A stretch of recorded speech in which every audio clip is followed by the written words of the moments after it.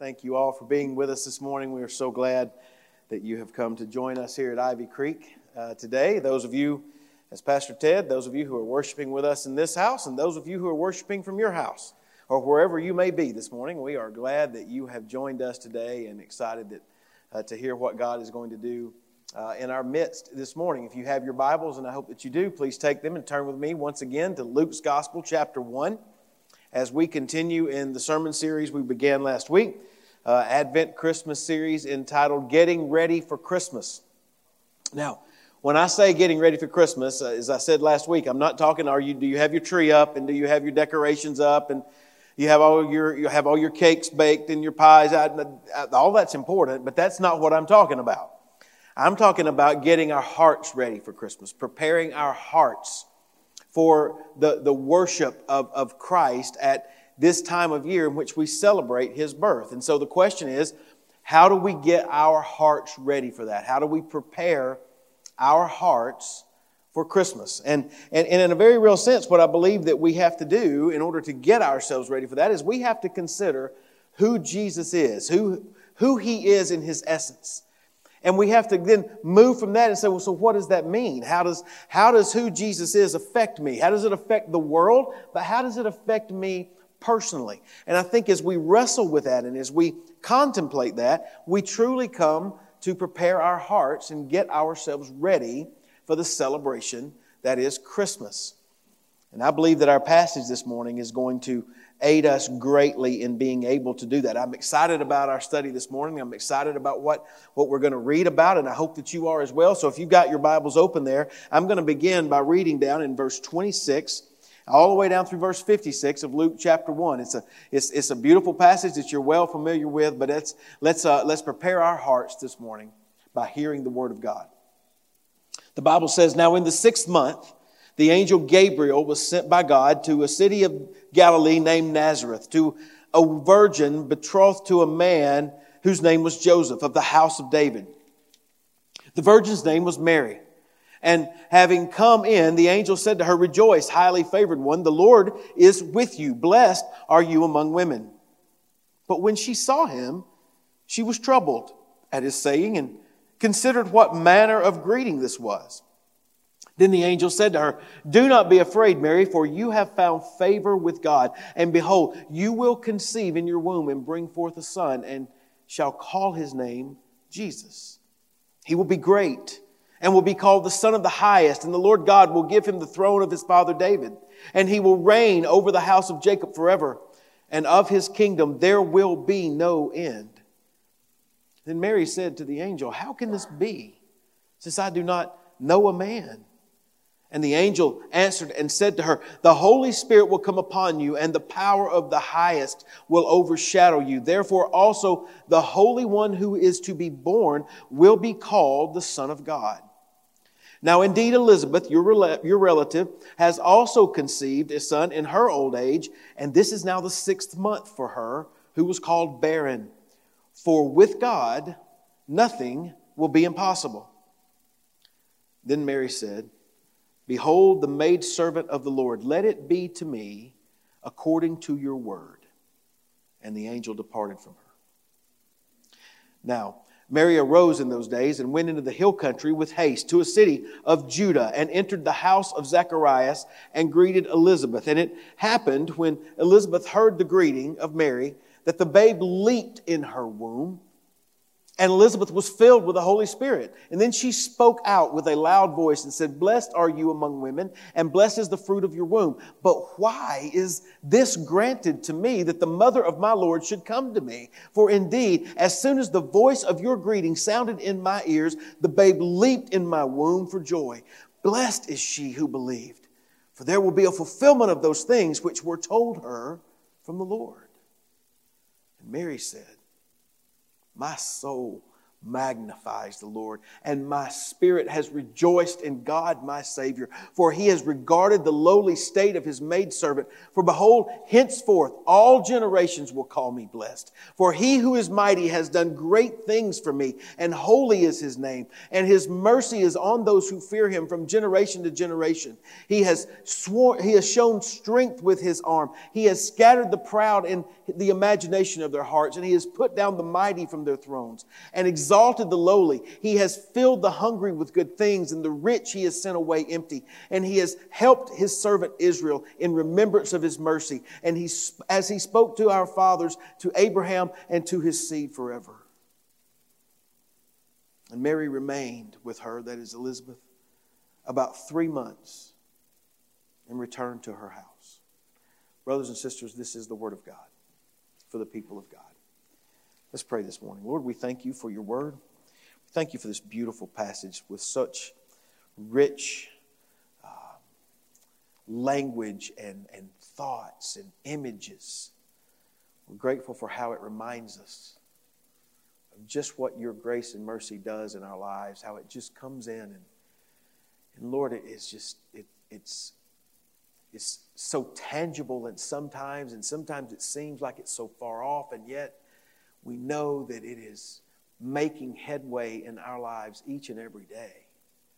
It's making headway in the lives of our church. Lord, we find ourselves in some crazy times right now, and yet we still continue to see your Holy Spirit, the work of grace and mercy in the lives of people doing wonderful things. So holy is your name, and we ascribe to you all the glory and the worship that you alone are worthy of this morning. And we thank you for what you've done and for what you continue to do. And we ask you to work in our hearts this day, we pray in Christ's name. Amen. So as you may be able to tell from the title of the sermon this morning, really I think this passage sort of breaks down into two really big headings. And the first one is this the birth announcement that Gabriel gives to Mary there when she is there in Nazareth. And then the second part really is Mary's response to that birth announcement, a response that ultimately leads her into a song of praise. And so that's going to kind of give us that understanding this morning. I want us to begin with Gabriel's announcement that he gives to Mary there, his second birth announcement that Luke tells us about. And to help us think clearly about it this morning, I've chosen to borrow some of his words. Some of Gabriel's words from down in verse 37. And so the first point, the first heading that I want to give you that sort of will direct our thoughts today is this. With the God of the virgin birth, nothing is impossible. With the God of the virgin birth, nothing is impossible. Now, as you'll remember last week, we looked at Gabriel's first birth announcement. That was the one given to Zacharias, who was the priest. The priest who had been tapped for his once-in-a-lifetime opportunity to go into the holy place and offer incense on the altar. And Luke goes on to tell us that the Gabriel came and spoke to Zacharias in the process of fulfilling that once-in-a-lifetime obligation and opportunity. And then we read, though, here that a few months later, the angel Gabriel is tapped to go not to Jerusalem, but to some backwater town about 65 miles north of Jerusalem, in the area of Galilee, into a town of Nazareth. And he's gone there to deliver his second birth announcement of this chapter. Now, based upon what we know of both of these birth announcements, I think it's appropriate that we kind of compare and contrast them. The first thing you'll notice is that Gabriel gave his first birth announcement to the father of the child in a prominent location there in Jerusalem. But the second birth announcement was given to the mother of the child in a real nondescript area of Israel up in the northern part of Galilee. But that notwithstanding, there are still a number of similarities between these two announcements. I want to highlight them for you. Notice that both birth announcements announce what could only be described as miraculous conceptions. Remember, Zacharias' wife Elizabeth was old and she was barren. There is no way to describe the fact that she would come to be with child except to recognize that it was a miraculous conception that she experiences. But also notice that Mary's conception was certainly miraculous because, as verse 27 tells us, she was a virgin. So both announcements, both that the angel Gabriel gives describe miraculous conceptions. Both announcements involve fear. If you'll notice verse 13 and verse 30, both times Gabriel tells those to whom he speaks, look, do not be afraid. He calms their fear. Obviously, he was an imposing figure who elicited fear from those to whom he spoke. You'll also notice that in both announcements, the angel gave the name that the baby boy was to be named. He told Zacharias, you are to name your son John. He told Mary, his name will be called Jesus. You'll also see that following that naming, that the angel Gabriel gives the mission that each child would have as they grew and as they lived out their life on earth. We'll come back to that in just a moment, but he gave them the name, he gave them the mission that they would engage in, and then finally notice that both announcements were met with questions. Zacharias, as we looked at last week, expressed disbelief and doubt at the words of the angel, and he asked for proof that what Gabriel had said to him was true. Mary, on the other hand, she does not express doubt, but she does wonder, how, being that I am a virgin, being I am one who's never been with a man, how is it that I am going to conceive and bear a son? So these are some of the obvious similarities that exist between these two birth announcements that we read about here in Luke chapter 1. But I believe that actually Luke gives us these similarities not to bring those two together as much as it is to divide them and show us the differences that are there. It's actually in the differences that Luke communicates something very important to us. These necessary differences between these two birth announcements actually drive us to the all-surpassing greatness of Jesus Christ. Notice, first of all, we talked about miraculous conceptions, and this is true. John was born to an old woman who was barren. That's truly miraculous, but Jesus was born to a virgin. The truth of the matter is that though both are miracles, John's conception came by virtue of natural conception, the way that all of us were conceived. Jesus came by a supernatural conception. Jesus' miraculous conception far greater than John's. Furthermore, notice that though Gabriel declares that John will be great in the sight of the Lord, he declares that Jesus will be great, but he doesn't add any qualifying statement. He just says Jesus will be great. In fact, he goes on to say he is the Son of the Highest. Down in verse 35, he says he is the Son of God. Notice also that Gabriel declares that John's mission will be to one of preparatory work. He says he will turn many of the children of Israel to the Lord their God. His mission was to be to go before Christ in the spirit and power of Elijah. He was to make ready a people who was prepared for the Lord. In other words, John's ministry was a preliminary one that was looking forward to someone else who was coming behind him. But with the mission that the angel Gabriel announced to Mary, we see that Jesus is the one to whom John would point. He tells Mary in verses 32 and 33, he says, the Lord God will give Jesus the throne of his father David. He will reign over the house of Jacob forever, and of his kingdom there will be no end. There is a divine nature to who Jesus is going to come and be, and there's an eternal nature to his kingdom. This is what Gabriel points us to. I think it's also worth noting that Gabriel says of John, back in verse 15, he says, John will be filled with the Holy Spirit. But in answering Mary's question regarding how she will conceive, being that she is a virgin, the angel declares in verse 35, the Holy Spirit will come upon you, and the power of the highest will overshadow you. Here's what we know clearly. John would be filled with the Holy Spirit. Jesus was conceived by the Holy Spirit. Everything that Gabriel tells us that points us to the difference points us to the all-surpassing greatness, the far superior nature of Jesus. And really, it's more than any other that I think that distinction confronts us with that all-surpassing greatness of Jesus. You see, Donald McLeod has put it this way. He says, Mary's pregnancy is an act of divine grace, explicable not in terms of human insemination, but in terms of the creative power of the Holy Spirit. This is why the Scriptures testify to us that Jesus is both fully God and fully human. His conception by the Spirit points to his deity, his birth through natural processes of a woman points us to his humanity. The Lord Jesus is one person with two natures. He is divine and he is human. Fully God, fully man.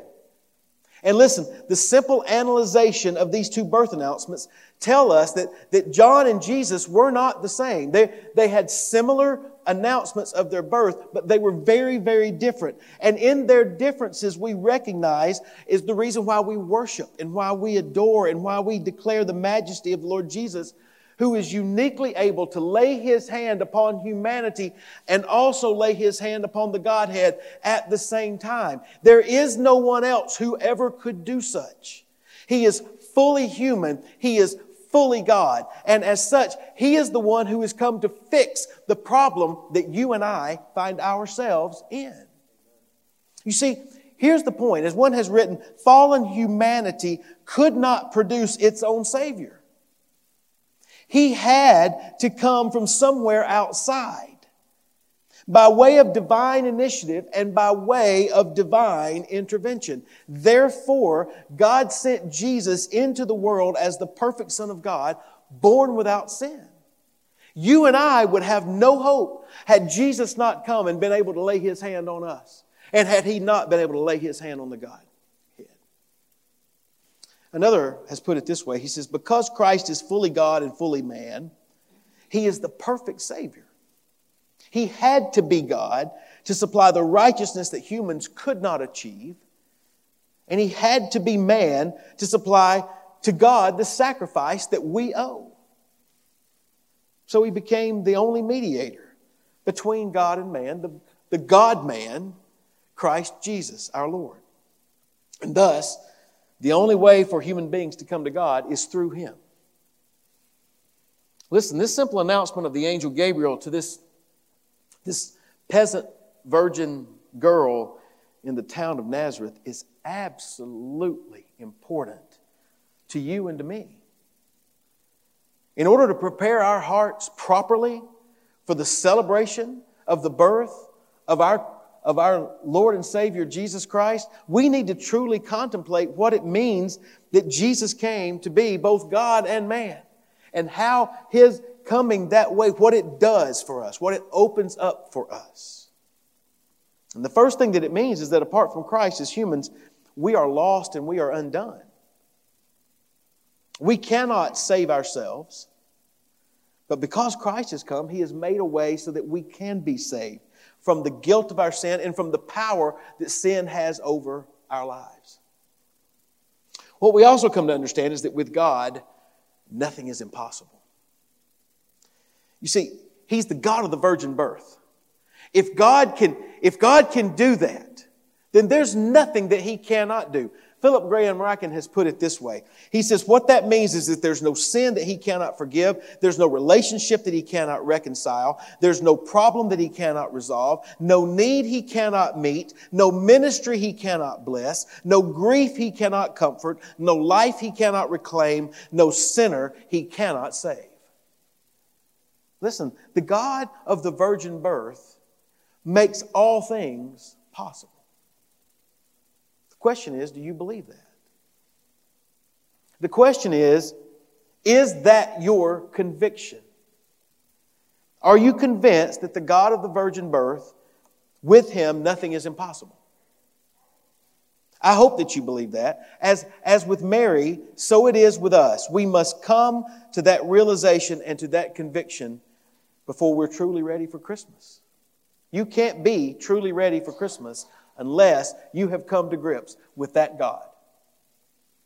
Now, the announcement that Gabriel gave to Mary was, I think all of us could say, that was fantastic news. It was amazing news. It was astounding news. It was life-changing news. But as it is often with amazing and astounding and life-changing news, that can sometimes produce anxiety within us. In fact, notice the next point on your outline today. This is what I would, as we look at the response of Mary, the first thing that I would say is this, is the grace that God gives can appear inconvenient. the grace that God gives can appear inconvenient. For just a moment, I want us to think about how this second birth announcement that Luke describes the angel Gabriel giving here, how that would have impacted Mary. I mean, consider the fact she was young, she was poor, she was a peasant who was likely uneducated. She lived in a small country town far away from the center of power in Jerusalem. Kent Hughes calls her a nobody in a nothing town in the middle of nowhere. Humanly speaking, Mary was insignificant, and she was likely the most unlikely person to find herself in the presence of an angel. And yet Gabriel comes to her, and notice the very first words out of his mouth. He comes to her and he says, rejoice. Rejoice. Be filled with joy. Why? He tells her that she's highly favored. He tells her that the Lord is with her, that she's blessed among women.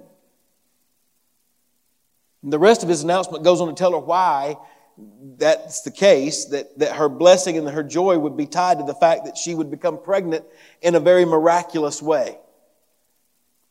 I want you just to imagine, though, how troubling that news would have probably been initially to Mary. You know, we might not think about it, and we just blow right past that, but consider that Mary understood just how inconvenient God's grace can sometimes be. She was a virgin. By all accounts, it would have been absolutely impossible for her to become pregnant in any way, shape, or form. And so, who was going to believe her story? Come on, Mary. Angel told you what? Really? That's what you're going to tell me? You want me to believe that? You see what she was going to be up against? She also knew that to become pregnant outside of being married when she was betrothed to her husband, it was to risk being ostracized from the community in which she lived. In fact, according to the law, by the letter of the law, she could have been stoned to death. Gabriel might have said that she was favored by God, blessed among women. But what about the people that she was going to have to tell this news to? Would they agree? What about Joseph? You see, we know according to verse 27, she was betrothed to him. Probably up to this point in her young life, Mary had only really dreamed of having a nice little quiet, simple life, married to this carpenter in this little town. That was her goal. But now, this news that Gabriel had come and announced to her, that was going to risk all of that. Joseph would certainly know that he had not been with Mary. Why would he believe her story about how she became pregnant? Why would anyone believe her? Her pregnancy would prove to be scandalous. It actually proved to be scandalous all the days of Jesus' life. There were many who never believed her. One could theorize that God's grace given to Mary actually jeopardized her future. It would hurt those closest to her. And I think it would be very easy to say that it would be inconvenient, to say the least. What we know is that Gabriel's announcement took her beyond anything that made sense to her, much less that fit into her plans for her life. So her first reaction, as we see, was in verse 29, she was troubled. My guess is that all of you in this room know what it's like to be troubled. Your trouble may not have come upon you because you've had some angel come talk to you. It may not be because of some unplanned pregnancy, but you have experienced something that you did not want, you did not expect, you did not plan for. The question is, how do you move from a troubled, anxious heart? How do you take the next step? If you truly believe that God is sovereign and what is accomplished in your life is something that He has allowed to trickle through His hands into your life, how do you move from the anxiousness and the trouble of your heart to the next step? Well, let's consider what Mary does. Notice that after the angel Gabriel explains the miraculous nature of her conception and also informs her that her much older relative, her cousin Elizabeth, who was never able to conceive before this point, is now pregnant, and she's been pregnant for 6 months, and that because of that case, that's a testimony to her that with God nothing is impossible. Notice that what Mary does is she moves from the anxiety of her troubled heart to accepting what the angel says. Verse 38, Mary says to Gabriel, "Behold, the maidservant of the Lord. Let it be to me according to your word." Now, please hear me. I don't think that meant all of her questions were answered by this point. I don't think she had everything figured out.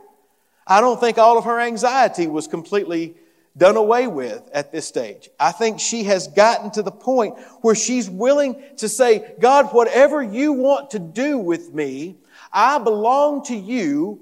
You are my sovereign creator and my God. Do with my life as you desire." I want you to know that is a critical first step. Each of us must come to the point where we recognize that we belong to God. He is the one who has made us, not we ourselves. We are the sheep of His pasture. We are His people. He is the one who is in control of our lives. Listen, if you are a Christian here today, then your confession is that Jesus Christ is your Savior and your Lord. And therefore, by virtue of that confession, you are acknowledging His right to do with your life as He chooses. We know that He loves us. We know that He knows what's best for us. We know, based upon our study from Psalm 23, that He leads us in paths of righteousness for His name's sake.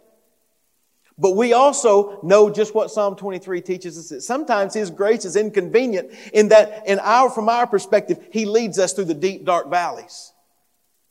And yet we know that God is good.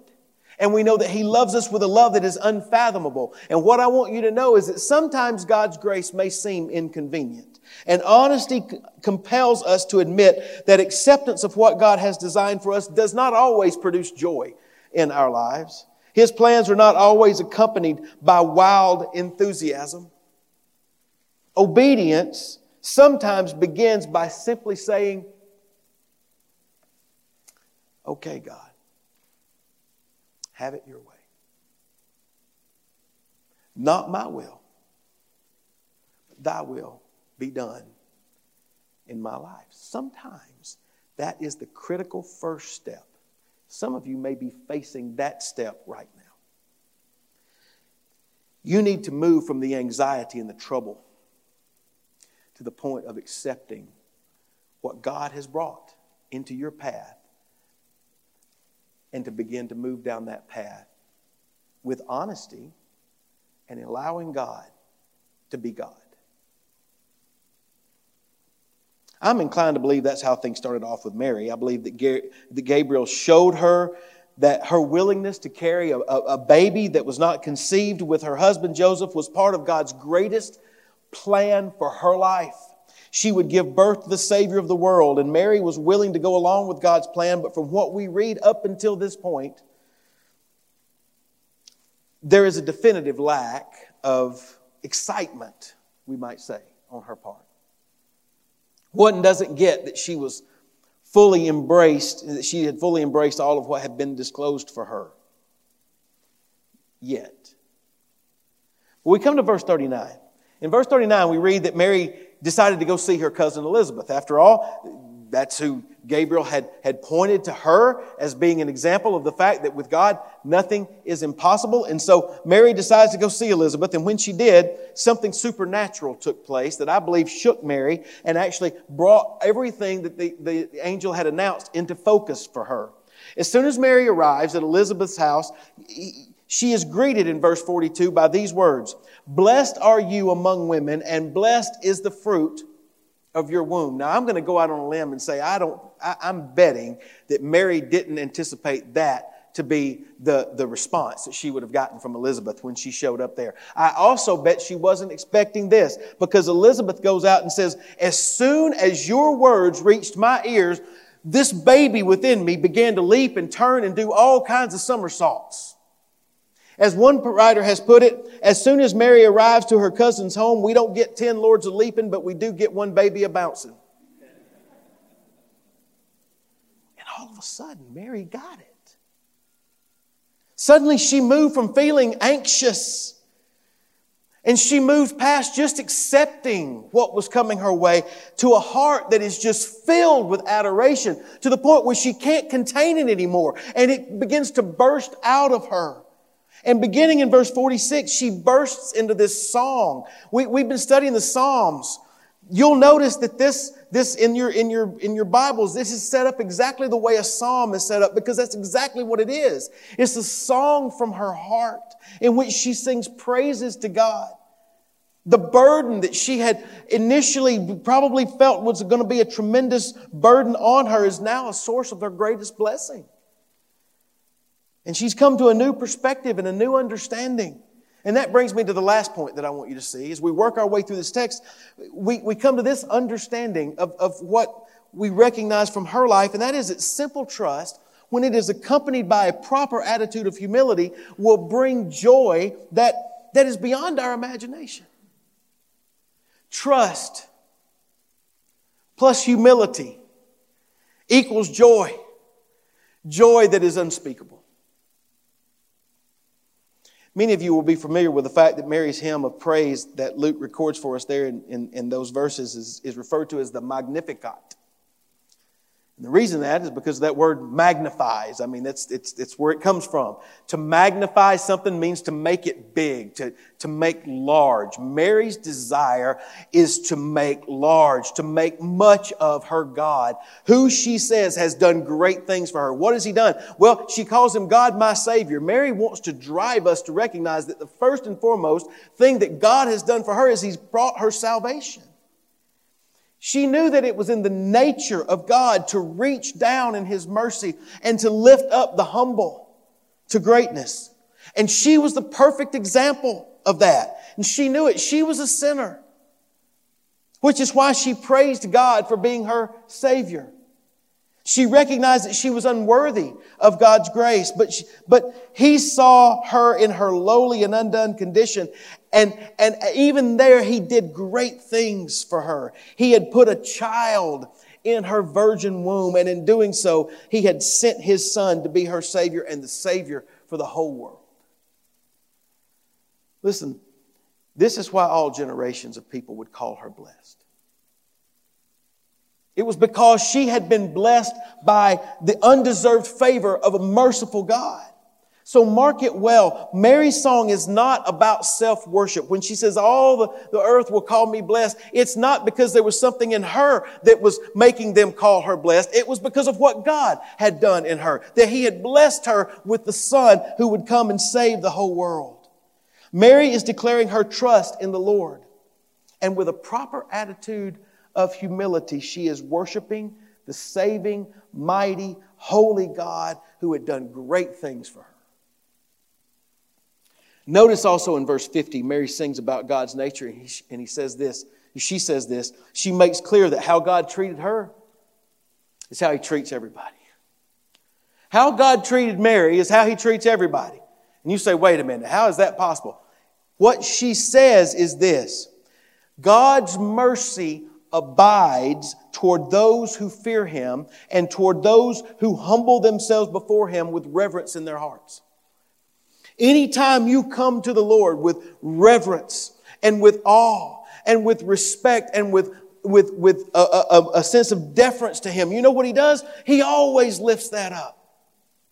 But she sings about the other side as well. She says, God will scatter the proud-hearted. He will put down those who swell up in pride. Her words confirm what is repeated throughout Scripture, namely that God casts down the proud. But those who are helpless, those who are humble, Those who are hungry, God shows strength. God shows mercy. God shows grace to them. And what is crystal clear throughout Scripture is that those who humble themselves before Almighty God, He will exalt. But those who attempt to stand proud in their own works and in their own accomplishments, they will be brought low. See, through these words that Mary's saying, it's obvious that she realized that the news that the angel Gabriel had announced to her, news about this baby that she was carrying in her womb, that she knew that that news was going to change everything. Everything for her, everything for the rest of the world as well. And she realized that the Lord was bringing about His plan to save her and to save the nations through this child. And even though she didn't know how that was going to be accomplished yet, the fact that it would be accomplished was no longer a question. And that realization caused her to sing. She trusted God and then she rejoiced. And then she moved from an anxious and troubled heart, the verse 29, to an accepting heart in verse 38, to a rejoicing and adoring heart in verse 46, where she says, "My soul magnifies the Lord, and my spirit has rejoiced in God my Savior." And then verse 49, and I love this. She says, "For He who is mighty has done great things for me, and holy is His name." Let me tell you something. If you are a believer in the Lord Jesus Christ, do you realize that's your song too? Amen? That's your song. I don't know if you're singing it. I don't know if you've thought about it, but you need to sing it. You need to think about this. For He who is mighty has done great things for me, and holy is His name. We ought to memorize that, and we ought to sing it to ourselves every single day and sing it to Him. For He who is mighty has done great things for me, and holy is His name. Here's what I know. All of us here today find ourselves somewhere on this continuum that Mary's been on. You may not think about it, but hang on for just a second. All of us can identify with her somehow, some way. We're on this spiritual journey between anxiety and troubled heart to acceptance to adoration. And the truth is, sometimes we might find ourselves sort of moving back and forth between those points. But for us to truly get ourselves ready for Christmas, for us truly to prepare our hearts for the celebration of the birth of our Savior, we need to come to understand who Jesus is and why He came. And we need to wrestle with what His coming means for us. Yes, we want to talk about what His coming means for the entire world, but we're talking about preparing our own hearts. We need to wrestle with what it means for us. And that's why I offer you this sermon in a sentence this morning. And it's this. Getting ready for Christmas necessitates recognizing your humble and needy condition, trusting in the grace-giving God with whom there are no impossibilities, and rejoicing in the salvation that the God-man Christ Jesus came to bring. Think about this with me. If you're going to prepare your heart for Christmas, you've got to come to grips with who you are in your state. You are needy and you are helpless, and you absolutely must recognize that humble state in which you're in. You must also place your trust in the God who by His grace has sent the Lord Jesus Christ. There are no impossibilities. You have not outsinned God. There is nothing that He cannot do. And He can save you right where you are. And then you must also rejoice in that salvation. You trust in who Christ is and what He came to do. And then that gets you ready. If that's not if you've never done that, if you cannot truly say that those things are things that you've accomplished, unless you have properly evaluated yourself, if you've not properly evaluated God, unless you have come to know Jesus Christ as your Lord and Savior, you are not ready, really ready, for Christmas. I don't care how many decorations you have up and how many presents you have wrapped. But I want you to know all of that can change this morning. All of that can change. You see what it takes? What it takes is a humble heart before the Lord. What it takes is coming before God and placing your faith and your trust in the Lord Jesus. And you can submit to His lordship, and you can commit your life to following Him. Those of you who are in this room today, when you leave and you exit, I'm going to be on this right side, my right, your left. Pastor Ted's going to be on my left. You figure out what side that's going to be for you. You're smart people. You'll know what to do. But as you leave today, know that we care. We want you to be ready for Christmas. And we want you to be able to truly be able to celebrate Christmas. Celebrate the Christ of Christmas who has come to offer you life and life everlasting. Come and stop and talk to us. Maybe you're worshiping with us online and you're like, well, I'm not there in the room. They're going to put a phone number up. Call that number. Your message will be transcribed, sent to us. One of us will be back in touch with you. We'll either talk with you on the phone or we'll find a time where we can meet with you. Our desire is that you would be ready for Christmas. I hope that you will do that today. I hope that you will consider that.